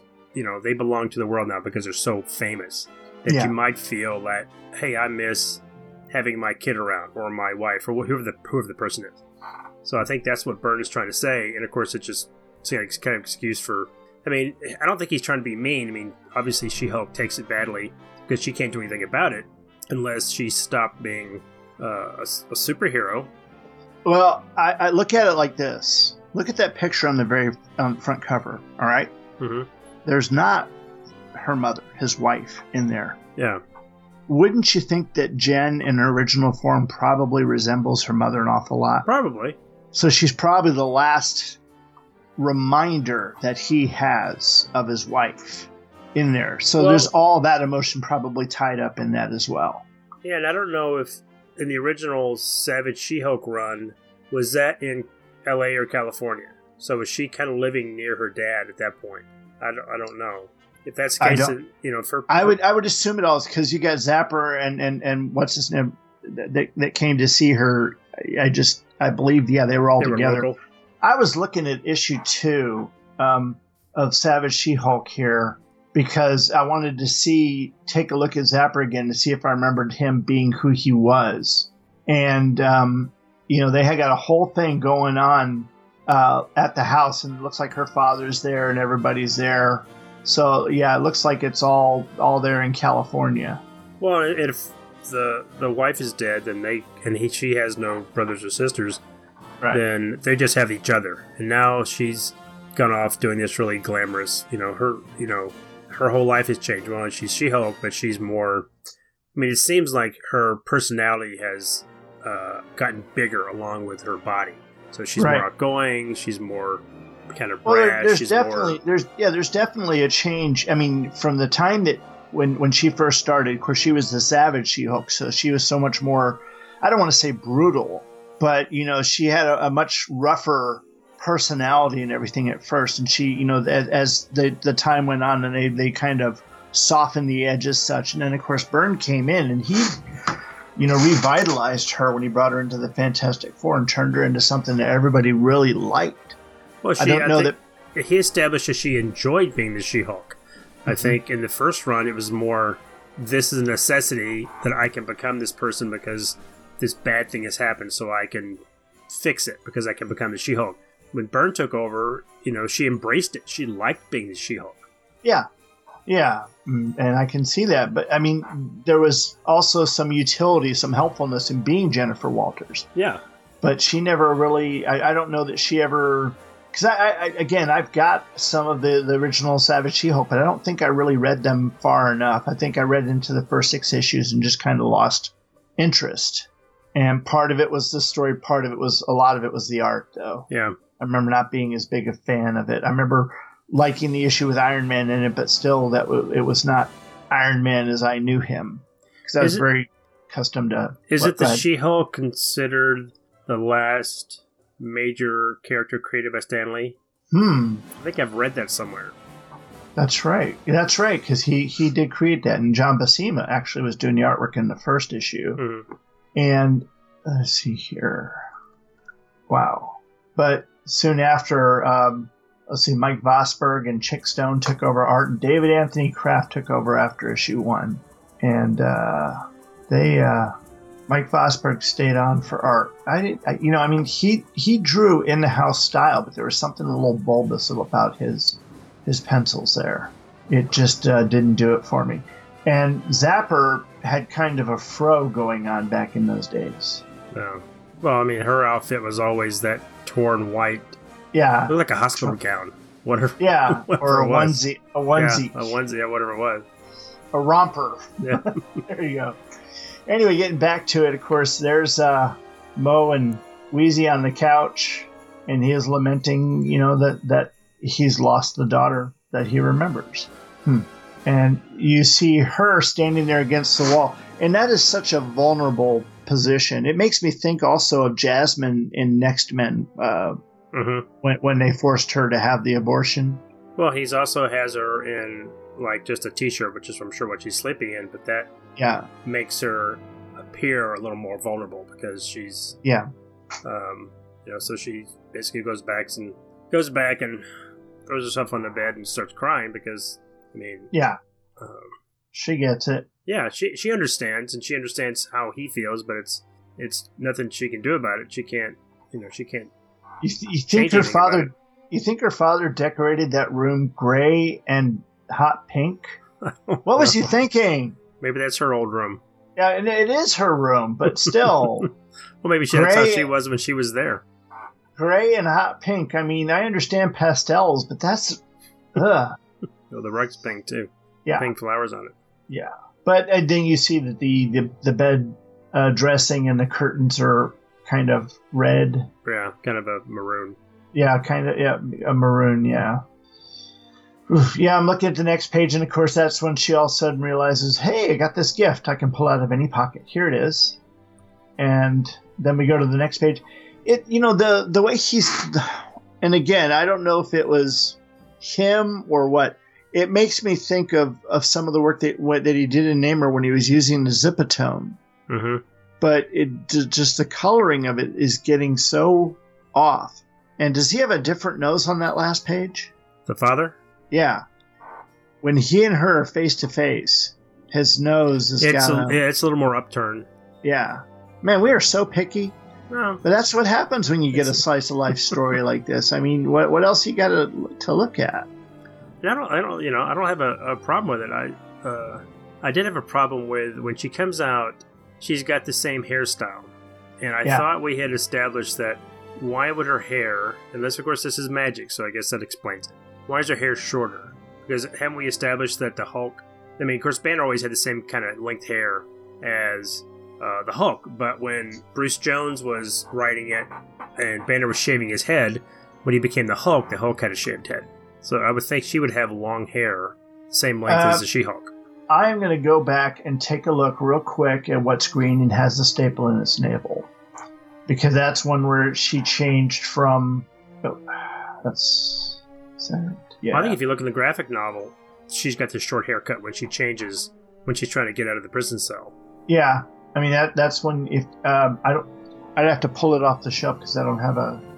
I mean, but the fact that her transformation is due to magic, so if it really is an illusion or she actually did change, then that explains it. She's gonna look the way, maybe that's the spell. She looks the way he wants her to look. And she's got short hair as Jen Walters, and I mean she's got almost pixie haircut in the Fantastic Four, and then when she turns into She-Hulk, it's just incredibly large everywhere hair. Yeah, she's always had long hair as She-Hulk. Yeah, but her Jen Walters is very, very short, almost a pixie cut.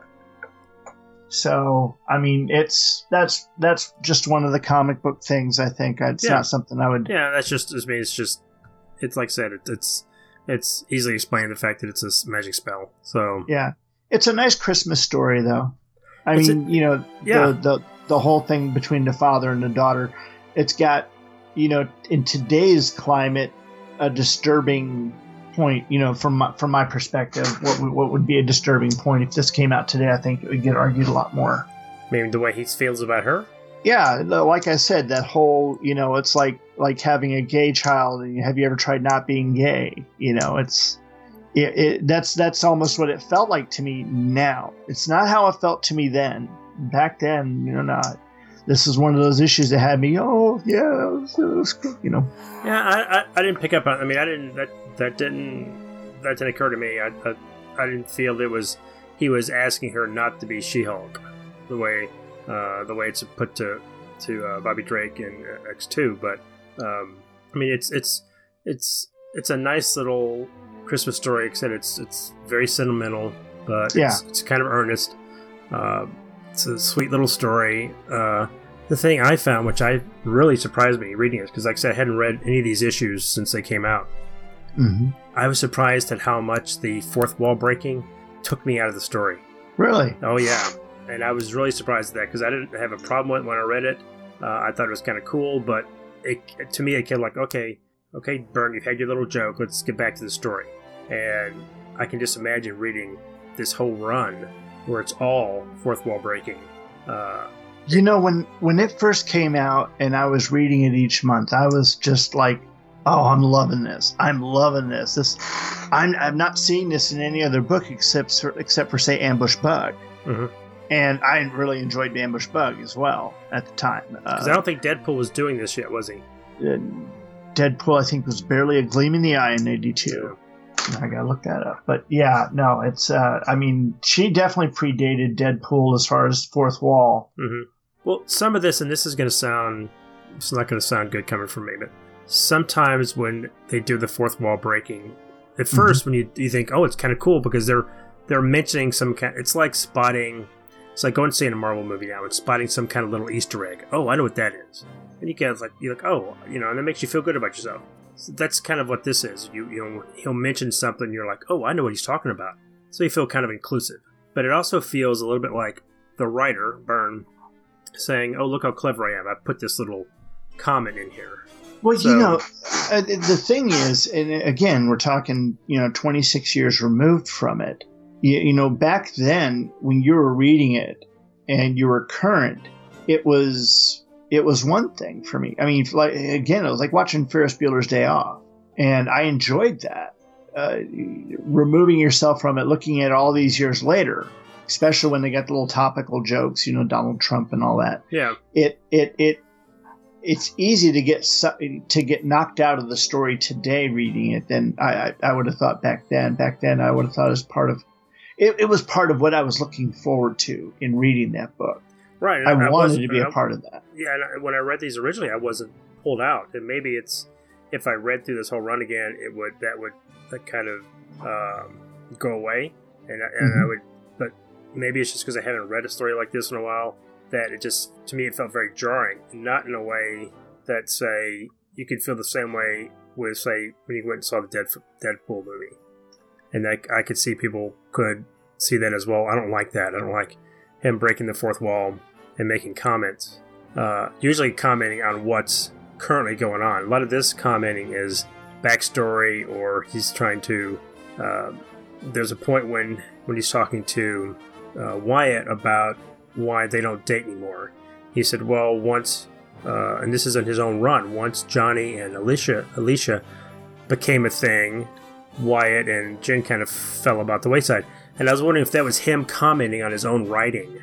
Like, I put these two together, but then Johnny and Alicia came along, and that kind of took my focus, so I kind of forgot about Jen and Wyatt. Which I thought that was interesting, that he was commenting on his own. If maybe he regretted that, maybe he wanted to keep them together more, or bring them forward, or... Well, no, I mean, the thing is, what we were just looking at, when I was sitting there looking at the books, I was looking there at Fantastic Four 275, I think that was, and that was 1985, so that was a year before Superman. And so he had, 18 more issues in the book. And, I mean, he had a lot going on, of course. The Johnny Alicia thing was already happening. And then you had Kristoff blowing up the Baxter Building, Hate Monger with Sue. I mean, there's so much going on there. There's so much that's going on in just that next year. And then in 86, that's, of course, the year that Byrne leaves after 293. And even in 293, wasn't Wyatt there? Yeah, Wyatt was at the Baxter Building while She-Hulk was out there. So Wyatt was still part of the story. I don't know. I mean, it may have been, like you say, characters sometimes take over, and it might have been putting Johnny and Alicia together because Ben didn't come back from Battleworld. Might be that was something more newer and more exciting than just they wanted to give. I mean, I can understand. Sue's already married, so you have this female character in it who's very full of life and vibrant and outgoing. You want to give her something kind of bounce off of, so you give her a boyfriend. But then I don't know if, of course, that was all retcon too about Alicia. I don't think Byrne ever intended for them not to be. Well, I mean, again, he didn't get him married. Steve Englehart got him married, right? Steve Englehart and Keith Pollard doing the artwork. Yeah. When that happened, and then the wheels came off after that. Was it DeFalco? Did Falco come on after that? Well, I mean, who turned her into a Skrull? Was that DeFalco or Englehart? Alicia Masters was retconned into being a Skrull in issue 357 of Fantastic Four, as written by Tom DeFalco. I don't know. Maybe one of our listeners can tell us. Anyway, I just don't know who. I mean, there's a lot of changes stuff going around when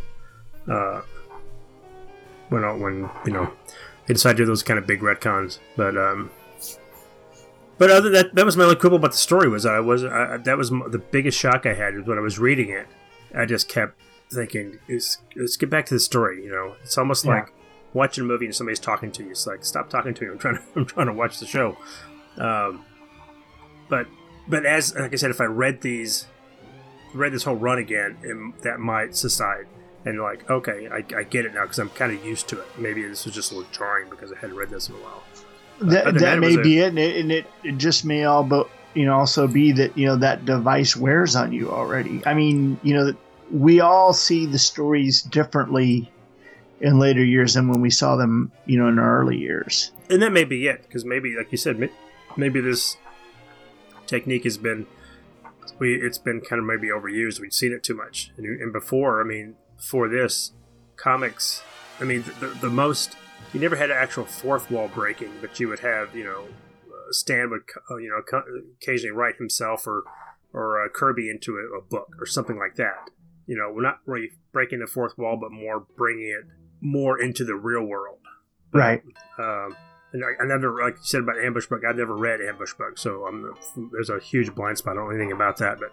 Madcap is the similar kind of humor. Does he break the fourth wall? I don't recall Madcap actually breaking the fourth wall. I only read him in the Daredevil issue that he showed up in.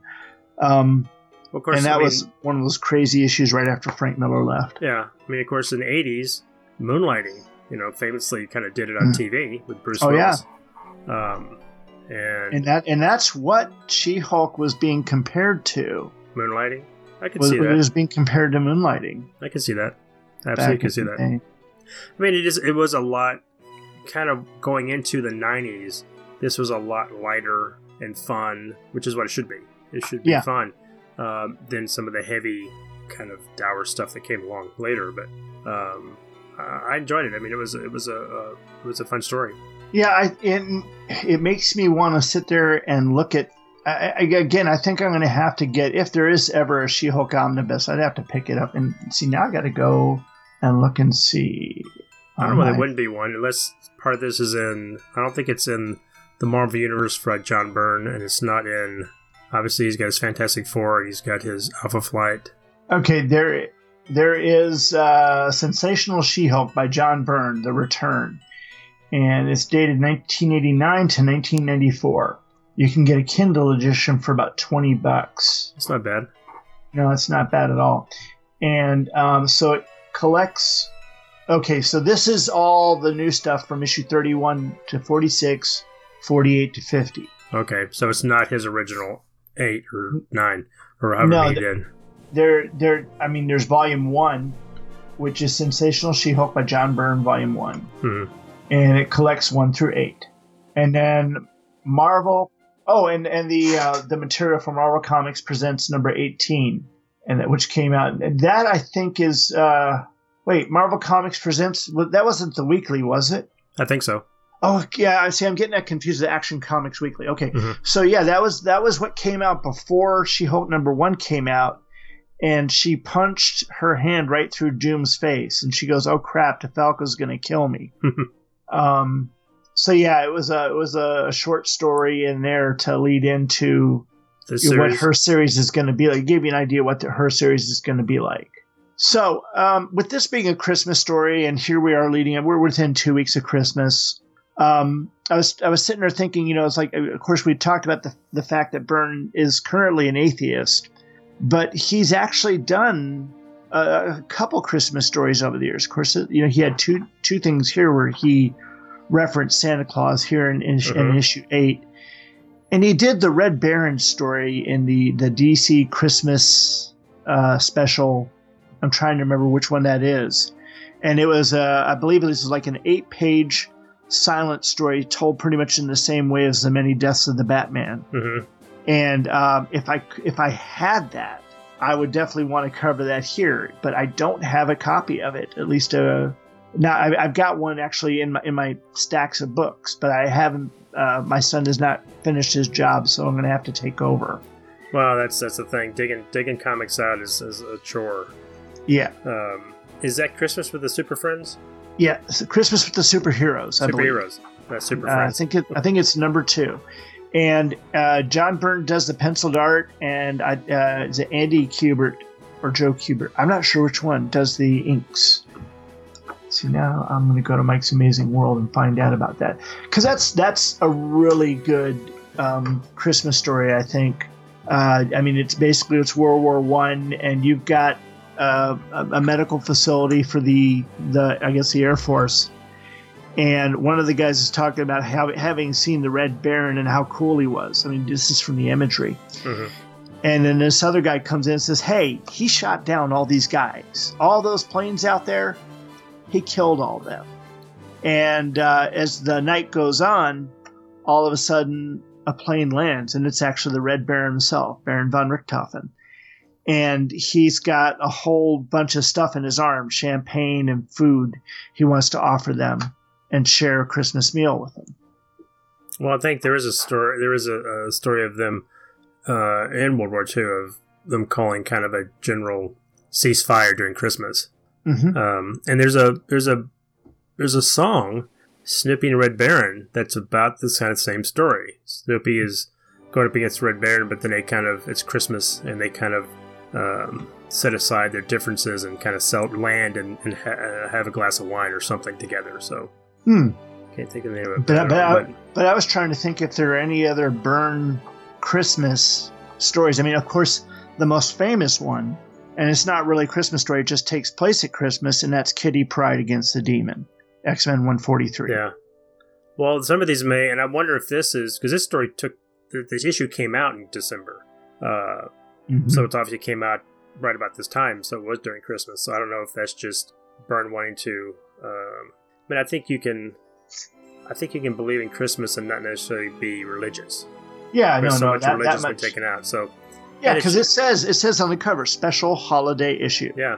So did he come up with the story, or was he suggested to do a Christmas story? I guess that's I don't know. The question. In the back, it's nice that they've got all their signatures on the very last page. Mm-hmm. What's it say? Our Winter Tale, and then everybody signed it, which is nice. So I don't know if maybe it was an editor's idea. Maybe the editor said, "Hey, why don't you do a Christmas story?" And he came up with this. I mean, did he always have? I mean, you would think that when he wrote issue 8, he would have this in mind. That would come. He knew that present that he's not called Santa. He's called Saint Nick, like Saint Christopher or something. Yeah.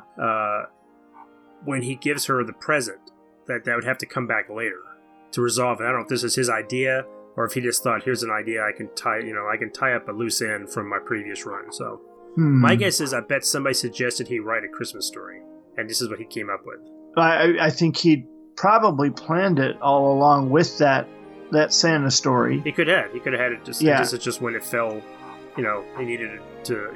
It was going to be because you could do it. I mean, it's not. It wasn't often when comics would reflect whatever season they were. You would, unlike TV shows, like TV shows, you'll get Thanksgiving shows, you get Halloween shows, you get Christmas shows.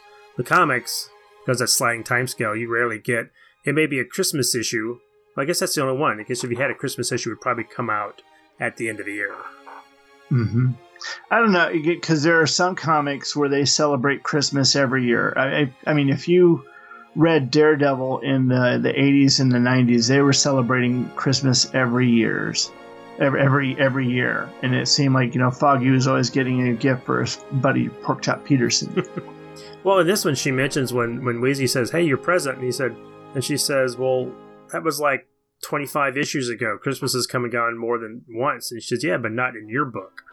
Meaning, in the actual time, it's been 2 years, but in her own book, Christmas hadn't come yet. So that's when she decides to go and grab the thing out, which I think is a kind of a cool little gimmick that it's in, and I guess it's in any pocket that when she has to mentally choose to pull it out. Yeah, to pull it out of her pocket. Yeah, any pocket she's in, she has to, I guess, be willing to grab it. But all in all, it's pretty good. I mean, the artwork's, it's got some wonkiness in it some places. Like you said, the coloring, we don't know if that's the recoloring that's the problem or if it originally looked that way. Story's kind of fun to bring back some of the Savage She-Hulk characters. He has some fun with his fourth wall breaking, but overall, it was a fun little story. Yeah, I, as you were sitting there looking at that, I was trying to find if there was anything tying on the Christmas issue of why he did that. But what I did find was a fan asked on his forum, was the self-aware idea of the book an organic decision, or was it more of a kick against the more structured, serious format that you were known for at the time? And he says it grew from Mark Grunwald wanting the book to be different. Different in quotes. Different. Yeah. And as far as, how well did it go over with the critics and fans, he says there sure seemed to be an awful lot of people at the time who didn't get it. Not enough to hurt the sales, but enough to make Byrne himself wonder what would happen if that minority somehow became the majority. And now we know, of course. Yeah. So, I mean, again, I've always enjoyed it. It did give me something to think about this time around that I hadn't considered back then, and that's more age and experience and the experience of the times that we're living in. Well, and you're a parent too, and yeah, and I saw X-Men too. Yeah, looking forward to Aquaman coming up here very soon. Hopefully, we'll get something out on it. You don't mind me jumping on to what may be coming up soon, do you? No. Go ahead. Cool. And as a special treat to a couple of our listeners, we are probably going to give some assignments out and bring a couple of our listeners on the show to help us present a book or two. And I'm talking to you, John, and I'm talking to you, David. Kind of give them the reins, and we're going to kind of sit back and we'll tell them what they did wrong. Yeah. Oh, yeah. That'll be fun. I like that. I mean, we're the seasoned pros at this now, aren't we? I hope so. We've been doing it long enough. I mean, if you look at our episode count, we're like, God, these guys just got started. But because there are people that have hundreds of episodes under their belt. But yeah, those are the people that put out an episode a week. And if like J. David Weeder, who used to put one out every 36 hours. Yeah, I don't know how people. I honestly don't know how people do that. I still don't know how Michael Bailey does what he does, because he's putting out episodes all the time. He's blogging. He's on Facebook all the time too. And I'm just, you wonder how these people do this and maintain a life, because I know I'm having a hard time. But I've got some other things that I want to work on, and every time I seem to get started, something interrupts me. I'm glad that we got together to do this. Of course, there are things that we want to get done here down the road. Do you have any issues that you definitely want to cover here in the next couple months? No, I talked about covering his last, or I guess in this case would be his latest, New Visions stuff. We never got to Blood of the Demon. I'm really kind of itching to get into that because I've never read those. Some Alpha Flight. We haven't covered any Alpha Flight. No, but the thing is, since we have an X-Men movie coming up, Dark Phoenix, I think that we may want to go ahead and look at the Dark Phoenix saga. Each of us maybe pick an issue leading up to it, and going over one aspect or another. And I think that we should try to focus in on the Phoenix itself. not necessarily that final story. I mean, that would actually be an epic to cover. Maybe we could get David or John to do it. I don't know. Yeah. Well, that's what's funny about the Dark Phoenix, because it kind of ends and then it ends. To me, it kind of ends when she loses her power, and it kind of ends that night at the Hellfire Club, and that ends. And then it goes on for is it an issue or two where they're on the moon, and then they have to go through the whole thing. You do make a good point, because I mean, she's Phoenix for a good while. Yeah. Before she actually becomes Dark Phoenix, and she's only Dark Phoenix for really 2 issues. Yeah, and in that case, since we do have Dark Phoenix coming up, we weren't going to cover that. We keep teasing people about covering Days of Future Past as a commentary. Yeah. Well, I mean, it's a matter of you and me being able to carve out enough time to get together. To do it, yeah. And sit down and watch it. I elect that we do it at your house. That's fine, yeah. I mean, that's no fine. We talked about possibly covering some of the 90s cartoon. Yes. Take some of the Byrne. That would be a lot of fun. Stuff, and because I honestly didn't watch that really. I watched at it, and I didn't really watch it. So I'm not really familiar with that as much as other people are. I was watching Spider-Man instead. But I'll say this: they did the Phoenix Saga in 2 different miniseries. They did the first Phoenix Saga where they go in with the Shi'ar and the Macran crystal and all that, and that was really, really interesting. You get to see all those characters, and then they did the Dark Phoenix Saga later, and I don't know, the Dark Phoenix Saga, when they handled it, kind of left me wanting a little bit. I just didn't, because they didn't have the same characters. Yeah. Colossus wasn't really even a member of the team in that. To me, he's an essential character to that part of the continuity. Well, and that's the problem the movies have, that they're trying to tell stories with people that they're not using the same characters that were in the story. And because they started out in the first X-Men with kind of, let's just pick these popular people. Then they introduced... But you have to admit, they made Mystique popular. Oh, absolutely. They made... The movies made Mystique more popular than any she ever would have been in the comic books up to that point. She was she was a secondary, tertiary character at least, but... and I wasn't necessarily happy with what they did with her in the movies, but, that's the movies, so... Yeah. Well, you got any final thoughts on this little holiday gem we just covered? No, I enjoyed it. I liked it. As always, I enjoy talking with you, and this one's got like a double wonderful thing in that I don't have to edit it. All right. Well, hey, I don't got anything else left here. I don't have anything else either. All right. Well, you want to take us out? Yeah. For Third Degree Byrne, I am Tim Elliott. And I am Brian Hughes, and you're not. That's Brian Sugar Lips Hughes. Oh, God. I'm never going to be able to get away from that. Nope. It's going to be all over the internet. Good night, everyone. Good night.